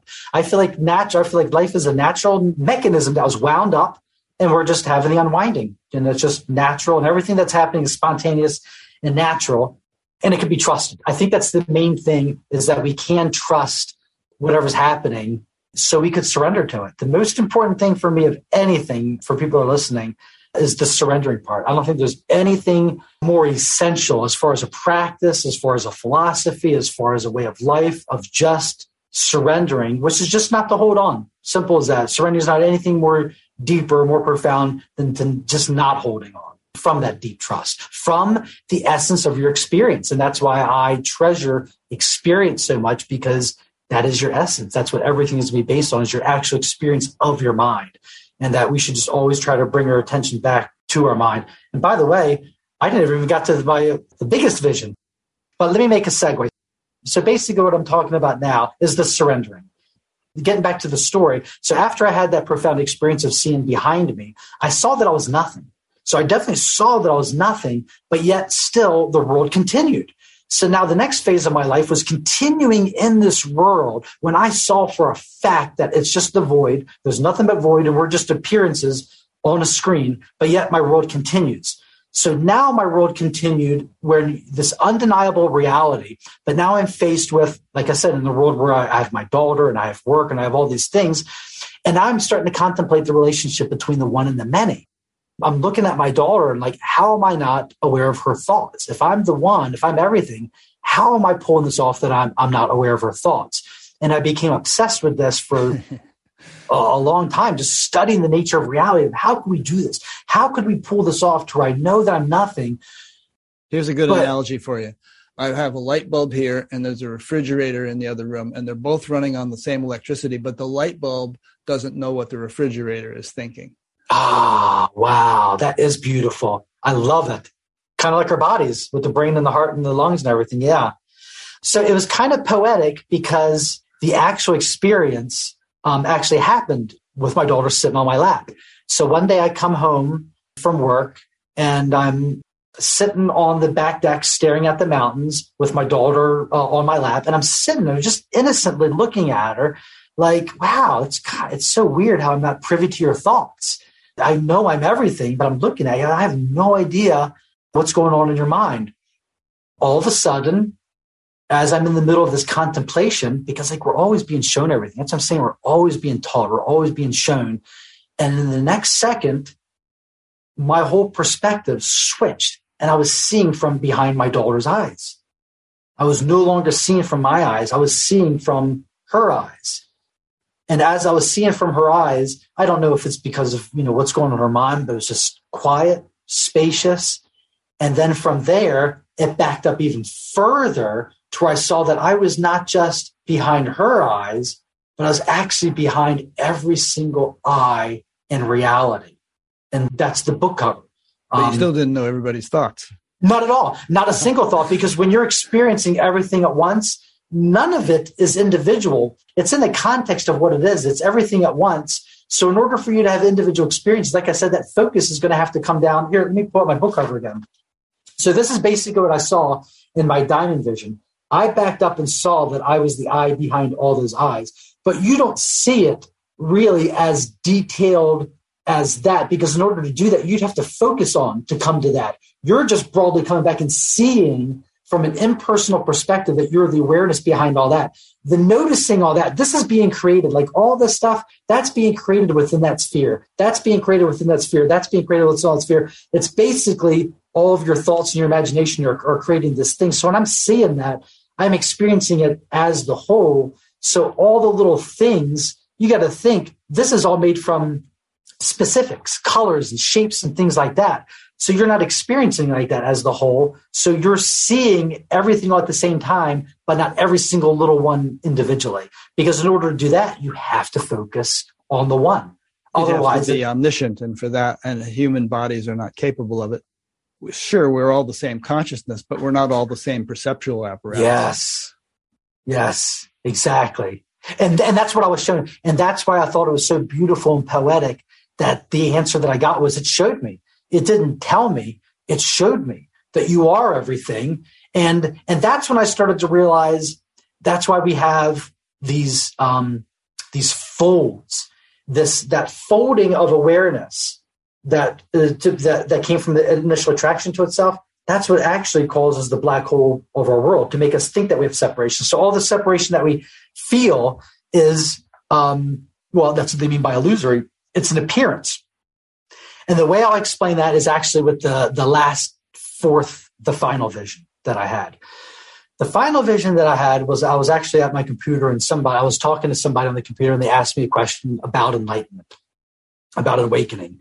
And I, for whatever reason, I guess just to better position myself to contemplate, I sat up and I contemplated what they thought of enlightenment, like the word enlightenment, like what even they mean by that. I was trying to just, go into the space of what I know what they mean by enlightenment. And when I did that, the whole world disappeared. Everything was gone, pure voidness again. And then I saw everything form slowly. So from the black voidness is just a subtle movement of the blackness. Just a subtle movement, just blackness. and then maybe subtly a blackness upon blackness, just a contrast of blackness upon blackness, and then more contrast of blackness upon blackness. And these contrasts of blackness, of shaping this, it's basically activity. Basically what I was experiencing was the void is not just nothing, it's active, it's percolating, it's alive, it's raging, but with potential. I guess that's the best way to say it is the emptiness that everyone's referring to is its potential. It's not just a dead, vacant nothing. It's an actual potentia the subtitle of the book I call it a raging nothing. It's a raging nothing, raging with potential, just ready to burst upon our scene, which is this. Okay. The way physics puts it, by the way, is that there's more potential energy in a cubic centimeter of empty space than there is in the whole expressed manifest universe. Wow. That's powerful. That is true. And that's another thing too, is I experienced that the whole universe, everything in reality, it's not big. I experienced it's a tiny sphere. It's the tiniest little, and to even say it's tiny is not correct, but it's basically imploding. It's basically I don't know. I don't want to get out on the weeds on that. But so from the voidness, as I was seeing the shuffling, so the shuffling of the blackness becomes blackness upon blackness until the contrast could form, I guess what we would see is like browns or grays or some type of forms of shadows. And from that, I noticed the churning of the movement was turning into shapes and then colors. And then all of a sudden the shapes and colors started to take on objects, but the objects didn't take any meaning yet. They were just objects. Like you could just know they're objects. And then finally, boom, okay, there's objects, and now these objects are taking meaning. There's clothes. And all of a sudden, the clothes in the closet, these clothes are in the closet. Oh, there's clothes in the closet. There's your daughter's closet. You're in your daughter's room. You're in a person. And you were not a person a second ago. And I was seeing all that. And what I saw, the vision that I saw was that all we are, the way I saw it was like an aware string. Like all of awareness is like, let's say, an aware string. And it becomes attracted to itself and it forms a loop. And again, I'll go back to my book to show. All right, so what I just saw was that all we are is awareness, and that awareness is an aware string. But the nature, so that's the basis of what it is, it's an aware string. But the path, what it does, it invaginates due to the power of attraction to itself. And then when that shape bends over enough, it's going to take over a complete black hole. And so basically awareness, so just imagine now taking one piece of string and it forms one loop, that's Rick. Then that same string forms another loop, that's me. Another loop, that's Ramana Maharshi. So there's just infinite loops. And all death is that loop coming undone. Boom, now you're right back to the flat screen that you were. Here's a cool quote that I wanted to bring up. This is from chapter 9 of the Bhagavad Gita, Krishna speaking, Krishna supposedly God incarnate. He says, "Curving back within myself, I create again and again." This is all literal. That's the whole thing that blows my mind. All these things are literal. This is not symbolic. All these things are literally happening. The bending back, the appearances, the dreaming. This is all literal. And by the way, Rick, that's kind of like the most important thing I want to share that I've been wanting to share with everybody for this last couple months is how real this is. And what I mean by that, the reason I want to say that is after my experience in 2002, I never read any books afterwards. I never watched any spiritual videos. And even before 2002, I was not a very well-read person. I only read a very few books, very specific Dzogchen and Zen books. But afterwards, then when I put all the books down, I have 20 years of experiences. Then just this last year, my wife took a really keen interest in the Dzogchen teachings. And so because of that, I started to relive them again. I started to go back and want to share her stuff. So I'm reading stuff. And now, for the first time in 20 years, I'm reading the Dzogchen books constantly. I'm listening to them 24 hours a day. I'm reading them. And what I'm realizing is there's something really real about it. I don't know what came first, but it's almost as if like they implanted. Chicken came first, and then there was an egg. You solved it. Thank you, Rick. All right. I hope we got that. I hope someone heard that. But I felt like just that seed, like the seed that I got from Buddhism, just the basic essence of it. Like I said, I was not well-read. I know nothing about it. The pages of Dzogchen and Buddhism that I read would be counted in the hundreds. You know what I mean? It's very little, but the seed was so potent that 20 years later, when I come back and start reading it, it's making me feel like I was plagiarizing them. Like, oh my God, all these experiences that I thought I was having by myself and I'm writing about them, they were all there in these teachings. And you can even say, well, you read the teachings. So even subconsciously, even though you didn't know you read it, it's there. And I think that's true. I think that these teachings, all the teachings, by the way, it doesn't have to be Dzogchen, it could be Advaita, it could be any non-dual teaching. The essence teachings, the heart teachings are so real. They're so real. There's something beyond time that have been here, that the main thing that I want to share with people is that this is real. Everything that people are talking about with Buddhism and Advaita, this is a real thing. It's actually happening now. You practice these things. There's a lineage behind it. There's a history of it. Basically, the way I look at it is these people, we've all been, let's call it reincarnation for the lack of a better word. We've been repeating this. We've been spinning our wheels, being reborn in this virtual reality dream over and over and over again.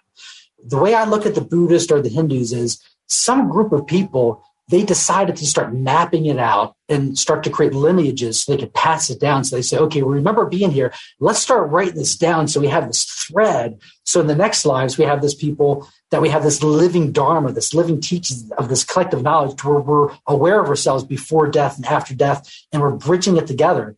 And I think it's real. And like I said, the reason I keep going back to saying it's real is because I read very, very little, and I live my life.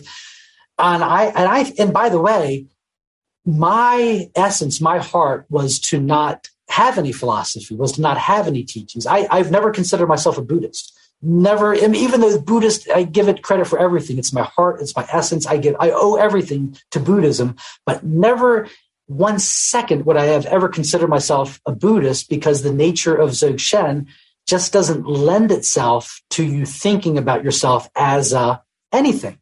It's just more beliefs. Like what a famous Dzogchen master said, why would you call yourself a Buddhist? Isn't being what you already are enough? Like, why do you have to add anything? You're just adding more crap to it.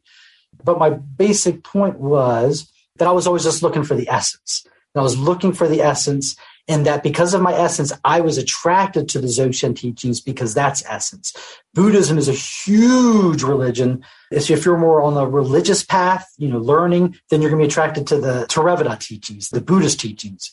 One thing I want to get to before I run out of time, and there may be some things you want to get to before we run out of time, and that is, a lot of people listening to this today might be thinking, well, yeah, but anything that comes as an experience isn't the ultimate reality, because the ultimate reality doesn't come and go, but experiences come and go.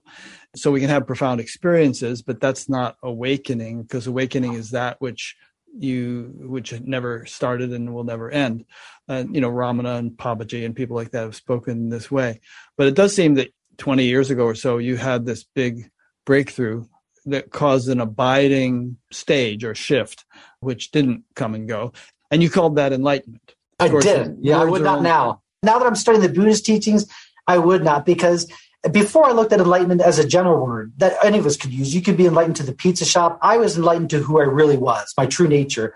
But now that I'm reading Buddhism, they hold enlightenment as waking up. Like I said, rainbow body. So no, I much don't bigger go anywhere near the. Yeah. Yeah, okay, that's the way I tend to reserve that word. And we should, because that puts into context of what it actually is. It should have that seriousness of totally, totally waking up, because that's what it is. Totally waking up. And by the way, like I said, that's not what I'm interested in, because when I look up at totally waking up, what I'm actually describing is the rainbow body. Like, if we really want to describe the difference between lucid dreaming, which is what I would say I'm experiencing. I know this is a dream, but yet the dream's persisting. The rainbow body, we have a historical document of people that they know it's dreaming so much, poof, they pop out of the dream. I'm not interested in that, Rick. I'm not interested whatsoever. As you, I'm just interested in service. I'm interested in awakening, continually practicing, so I could be of service to the most. And to be honest with you, I don't believe that there's a final awakening. Even the rainbow body, I think they're going to wake up to find out there's just a whole other level, a whole other short across or something like that. But I don't know, and I don't care. We know who we are. We know what our true essence is, and we're not in control. And we're not here to try to control it. We're not here to try to want to go to heaven, to try to want this or want that. The only thing you should want is just to want to serve. And you are serving. You're already doing what you want just by being you and you're suffering and you're learning and everything. That is your service. You're sharing. And I would say, I'm not even attached to there being a rainbow body. Maybe that's just a mythological fantasy. Exactly. And there aren't any rainbow bodies. I don't care. Correct. But the ride we're on is really wonderful. And you were saying earlier that life is preparation for death. I also think death is preparation for life. If you read Michael Newton's books, for instance, he regressed people hypnotically back to the period between lives. And it's basically a school you go to for a while, and you review everything, you learn things, and then you work it out what your next life is going to be. So this other point I wanted to get to, and you've kind of just answered it, because you were saying in your book, well, I was enlightened, but then my wife threatened to leave me and I got depressed and I started drinking and I gained 100 pounds. And I thought, wait a minute, that couldn't have been enlightenment, because could a person who was really enlightened, as I would want to use the word, undergo all that sort of turmoil? But you kind of just resolved the whole issue. But maybe there's something you'd like to comment upon about how you had this profound awakening, but then the shit hit the fan for a while, and you had to learn through that to get to a more mature stage. I touched upon it earlier when I said that I think everything is the same. It's just whether it's gross levels or subtle levels. Mm-hmm. I think that's all there is. Everything's always going to be the same, whether it's a gross level or a subtle level. And so what I experienced, what I described in book 2, that came years after the awakening experience that I had, where I gave up on everything and I was no longer practicing and I was no longer doing anything. I think that is a result of the bodhisattva vow that brings us back. I think that all of life is an expansion and a contraction, and the contraction is just to collect more stuff and to bring it up. Yeah. That's like the true bodhisattva vow, like a heartbeat. It swoops up, but then it comes back down for one last collection to bring up more. So I think that's a natural process. That this is the way the Buddha described it. The Buddha said there's only bliss and purification. So basically, whenever you're going through something that, as I described in the second book, which could be a whole other talk, it was intense madness and suffering, the worst thing. But what I knew was that I was just the space for it. This was not to be denied. This was here. It was natural. It was real. It was here to be experienced. That was ever here to be experienced. It's not just the good stuff. What was here to be experienced was my weight, my heaviness, my experiences, all my thoughts, all my madness, my resistance to the world. That is what I had to sit with. And specifically, it was the heaviest thing in the world, because as you mentioned, it was my wife leaving me. It was my daughter. It was literally the most painful thing in the world, and I could not turn away from it. I had no ability to turn away from it. I lost the muscle to turn away from stuff, to reject it. I had to be there. And that's what the Buddha refers to as the purification. Uh-huh. So that horrible thing that I could write about, and I tried to capture this horrible thing, because it was the most bleakest thing. But that is the purification. You don't turn away from it. You don't turn away from the black hole. You don't turn away from the blackness. You are the space for all of that. And if you're not going to be the healing space for all of that, then what is? Yeah, that's great. I really like that. And I really get what you're saying. So there are these cycles, and very often a profound awakening precedes a huge purging or processing of gunk that was cleverly hidden, that we can no longer hide, and that has to be processed in order for our evolution to continue. And I once heard a teacher say, someone asked him, well, what happens if you totally purify yourself? If all the hidden stuff has been purged and released, then what? Are you done? He said, no, then you start taking on cosmic stress, yes. the stress of the world. Yeah, exactly. That's exactly, because you are the world. There's nothing. And that's what I'm saying. These just go from gross to subtle forms. Now in my practice is I'm only looking out for my defilements, for my problems, for my attachments, for my things. I'm only looking for that. Why? Because that's where the freedom is, the recognition in this. If I recognize any type of attachment or thing like that, that is to me is a liberation, because you're recognizing it's liberated upon your recognition. So for me, the highest state is not the absence of bad or the presence of good. It is that recognition when you're recognizing your own ignorance, your own defilement, that moment, that slight moment of a subtle aha, like there I am. That recognition is spontaneously freeing in the moment just by the recognizing of it. No judgment of it, because there's no thought that it shouldn't be this way, because it's all natural. It's this contraction Attraction is natural. So there's not this sense of, oh, I should be doing that or I should be doing that. I recognize it's doing that. Thank you. And the recognition is freeing. And you're just so grateful for the recognition of it because the recognition is showing you what it is right there. There is no sense of, oh, that's right, I shouldn't be doing that. Everything is being freed in every moment that we're experiencing. Even your thoughts are just awareness being freed. It's the unbounded expression of the infinite through all these things. And now here we are on the other side trying to make them go away and get back to that great space. Now we're trying to get back to the great space that we actually are. Yeah. So you still have a job, right? Are you still a sleep researcher? Yep, I still work at a sleep lab, which is perfect. You have to stay up all night while people sleep? I do. The universe has set me up in a strange life because I've been living my life on the opposite of everybody else. Like I work at nights and I only work 3 days a week. So I have really long weekends. But when I'm working, when I get out of work, like I would do my grocery shopping. So the stores are empty. The roads are empty. So I'm sleeping. So my whole life's kind of been like that where I'm walking into stores and they're empty and everything's always been quiet. My life has been a very quiet life. I get to work by myself. So I think that my reality was just set up in such a way that it's conducive to this. And then you sleep in the daytime, presumably, as much as yes. you need to. Yeah. And then are you doing anything that people watching this could plug into? I mean, webinars or chat groups? I was, and maybe I say no, but I say yes. Lately, as I said, I've been more interested in just being a student. I'm really, really, really, really into learning. So yes, I do have a website. It's called This Aware Space. You could find my books and videos and everything. But if anybody wants a free book, you could also email me and I'll send you a PDF. If you're interested in seeing anything or learning more, just look up Mark Levitt on YouTube or go to my website, which is This Aware Space. I did have a coaching thing that I had up there, but I stopped. It was just too overwhelming. I didn't realize how much of a need there, and I have a full-time job.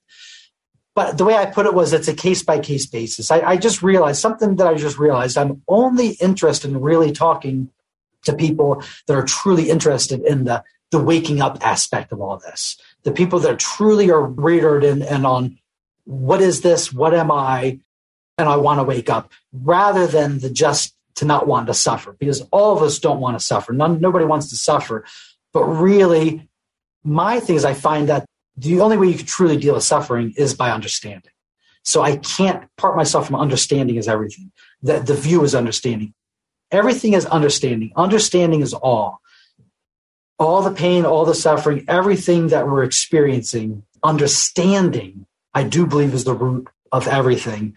And so because of that, I really only want to talk to people that also share that awakening or getting to the root bottom. Seeing the truth for what it is and not just getting pleasure is more important. Seeing the truth for whatever it is more important than just ending your suffering. I guess that's what I'm talking about.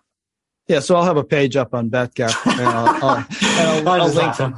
Okay, I'll link to your website and your YouTube channel and your books if they're on Amazon or anything. And people can keep an eye on what you're doing. And, either you're talking to people or you're not talking to people, whatever. It might change over the years. But and to answer your question, yes. I was doing videos, podcast, I guess. And I'm getting a lot of inspiration. So I do imagine myself doing that. So, yes, I do. Good. Did you get any more pugs?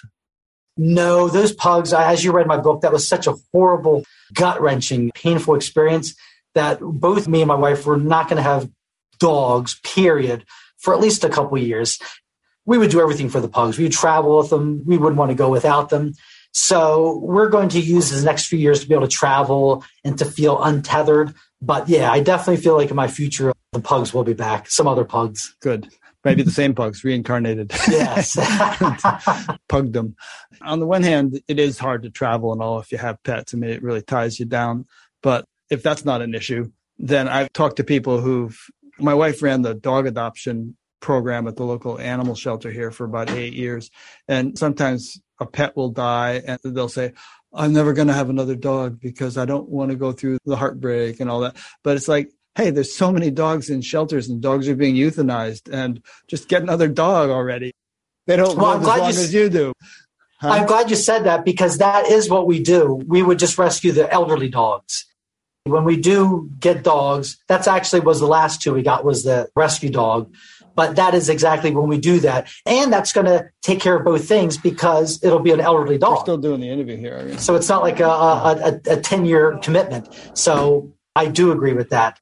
And to rescue the ones that are like elderly and the ones that don't have a home that are most, and the most rewarding too, by the way, are those rescue ones. Yeah. Okay, good. Well, speaking of dogs, we're going to take them for a walk now while it's so nice out. Well, thank you, Rick. Hey, I got to say, I'm not used to doing these talks, so I really appreciate it. This has been incredible. So I really appreciate the opportunity. And I'd like to speak to you again, sometime too. So thank you for everything. I really appreciate it. Yeah, we'll be in touch. Absolutely. Thank you. All right. Thank you, everybody. And thanks again, Rick. Yeah. And thanks to those who've been listening or watching. Next week, I'll be interviewing a guy named Andrew Holacek. I think it might be Dzogchen that he's into also, and lucid dreaming and all kinds of stuff. So I've got about 14 hours worth of his books to listen to. I don't know whether I'll make it through them all. You can hear the dogs are getting excited about our impending walk. So we'll end it. Thanks. And I really enjoyed getting to know you. Thank you, Rick. I really appreciate it.